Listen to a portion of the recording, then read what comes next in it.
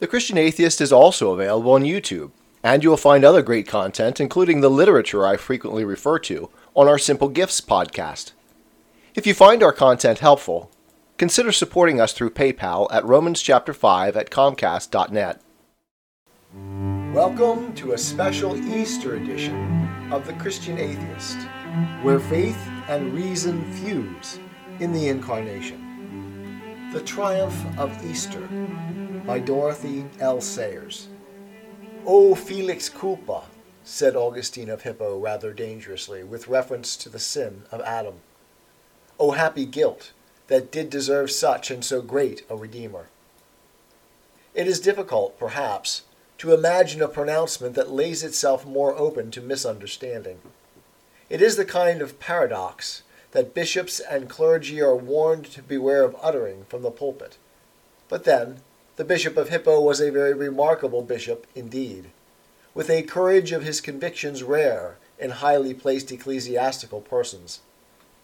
If spiritual pastors are to refrain from saying anything that might ever, by any possibility, be misunderstood by anybody, they will end, as in fact many of them do, by never saying anything worth hearing.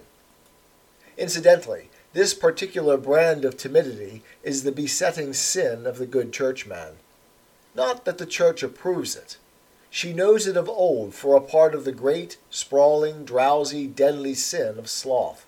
A sin from which the preachers of fads, schisms, heresies, and Antichrist are most laudably free. The children of this world are not only, as Christ so caustically observed, wiser in their generation than the children of light, they are also more energetic, more stimulating, and bolder. It is always, of course, more amusing to attack them than to defend.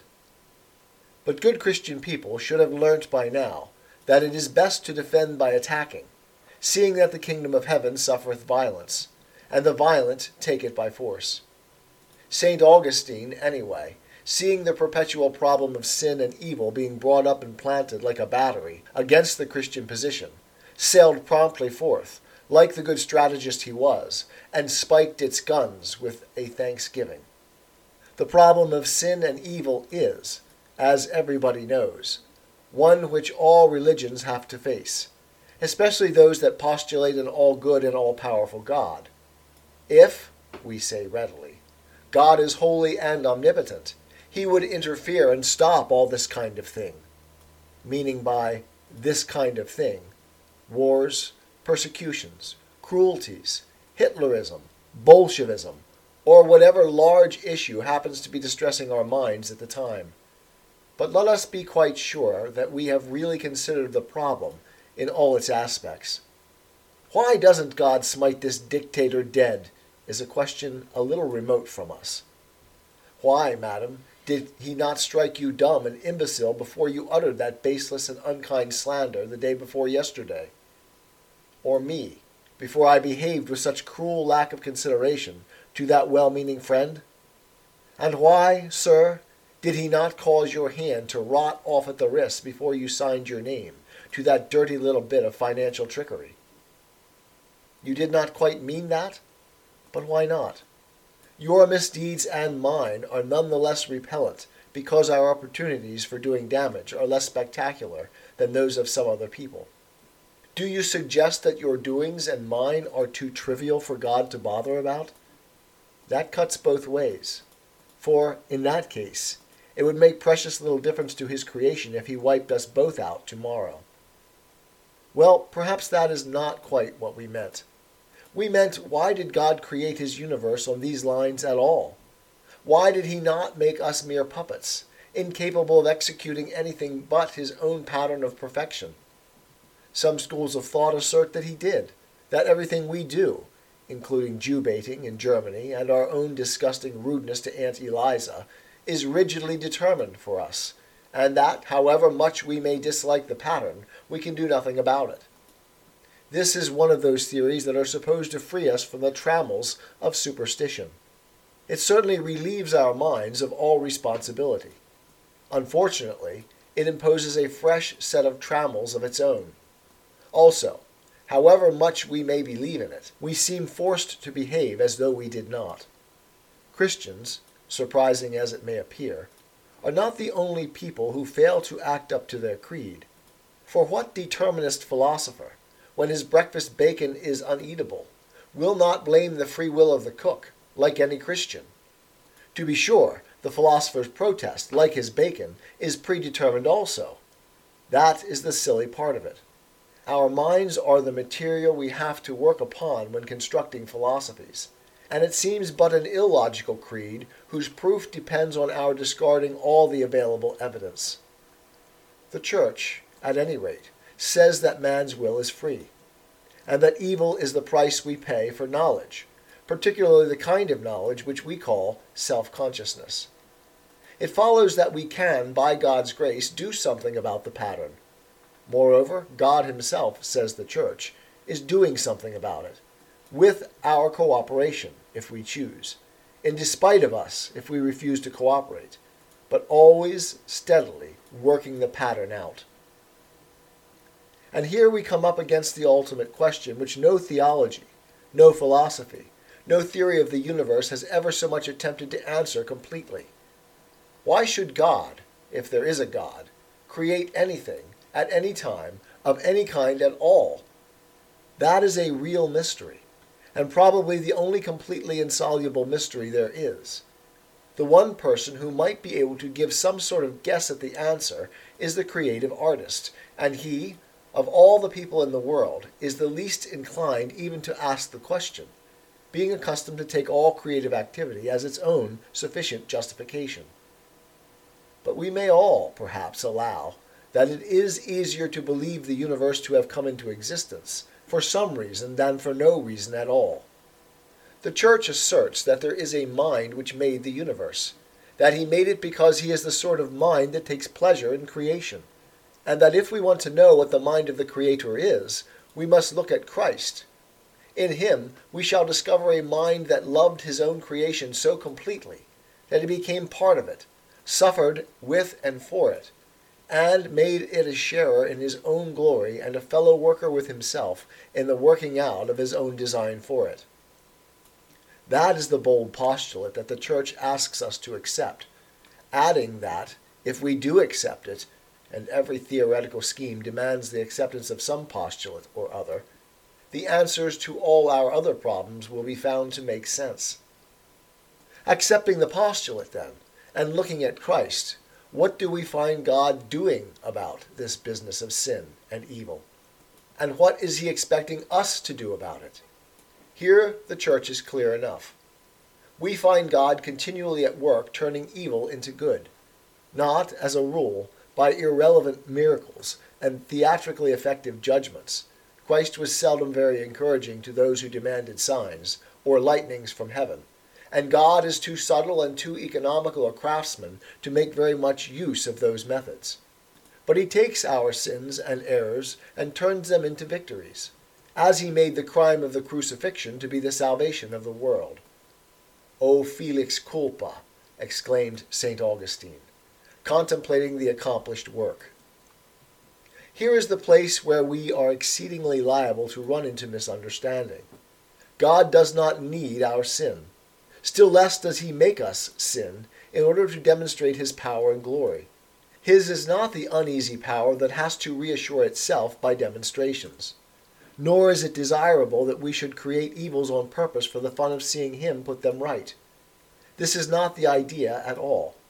Nor yet are we to imagine that evil does not matter, since God can make it all right in the long run.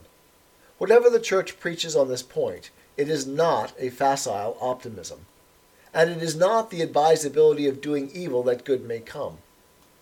Oversimplification of this sort is as misleading as too much complication, and just as perilously attractive.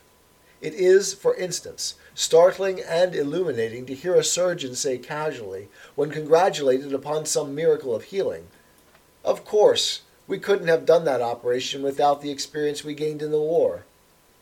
There is a good result of evil. But even if the number of sufferers healed were to exceed that of all the victims who suffered in the war, does that allay the pangs of the victims, or any one of them, or excuse the guilt that makes war possible? No, says the Church. It does not. If an artist discovers that the experience gained through his worst sins enables him to produce his best work, does that entitle him to live like a beast for the sake of his art? No, says the Church. It does not. We can behave as badly as we like, but we cannot escape the consequences. Take what you will, said God, according to the Spanish proverb. Take it and pay for it. Or somebody else may do the paying and pay fully, willingly and magnificently, but the debt is still ours. The Son of Man goeth as it is written of him, but woe unto that man by whom the Son of Man is betrayed. It had been good for that man if he had not been born. When Judas sinned, Jesus paid. He brought good out of evil. He led out triumph from the gates of hell, and brought all mankind out with him. But the suffering of Jesus and the sin of Judas remain a reality. God did not abolish the fact of evil. He transformed it. He did not stop the crucifixion. He rose from the dead. Quote, Then Judas, which had betrayed him, when he saw that he was condemned, cast down the pieces of silver in the temple, and departed, and went and hanged himself. And thereby Judas committed the final, the fatal, the most pitiful error of all, for he despaired of God and himself, and never waited to see the resurrection. Had he done so, there would have been an encounter and an opportunity to leave invention bankrupt, but unhappily for himself, he did not. In this world, at any rate, he never saw the triumph of Christ fulfilled upon him, and through him, and despite of him. He saw the dreadful payment made, and never knew what victory had been purchased with the price. All of us, perhaps, are too ready, when our behavior turns out to have appalling consequences, to rush out and hang ourselves. Sometimes we do worse, and show an inclination to go and hang other people. Judas, at least, seems to have blamed nobody but himself, and St. Peter, who had a minor betrayal of his own to weep for, made his act of contrition, and waited to see what came next. What came next for St. Peter and the other disciples was the sudden assurance of what God was, and with it, the answer to all the riddles. If Christ could take evil and suffering, and do that sort of thing with them, then of course it was all worthwhile, and the triumph of Easter linked up with that strange, triumphant prayer in the upper room, which the events of Good Friday had seemed to make so puzzling. As for their own parts in the drama, nothing could now alter the fact that they had been stupid, cowardly, faithless, and in many ways singularly unhelpful. But they did not allow any morbid and egotistical remorse to inhibit their joyful activities in the future. Now, indeed, they could go out and do something about the problem of sin and suffering. They had seen the strong hands of God twist the crown of thorns into a crown of glory. And in hands as strong as that, they knew themselves safe. They had misunderstood practically everything Christ had said to them. But no matter. The thing made sense at last, and the meaning was far beyond anything they had dreamed. They had expected a walkover, and they beheld a victory. They had expected an earthly Messiah, and they beheld the soul of eternity. It had been said to them of old time, No man shall look upon my face and live. But for them, a means had been found. They had seen the face of the living God turned upon them, and it was the face of a suffering and rejoicing man. I am a Christian, with the searching and skeptical mind of an atheist. I don't want to believe anything that isn't true. I know both sides of the looking glass, and I know them with open eyes. I choose Christ's side. I invite you to join me from wherever you stand before the looking glass. That's this week's episode. Thanks for listening. And remember, you can have your religious cake and eat it too. You can have reason, respect for science, a 21st century worldview, and be a Christian.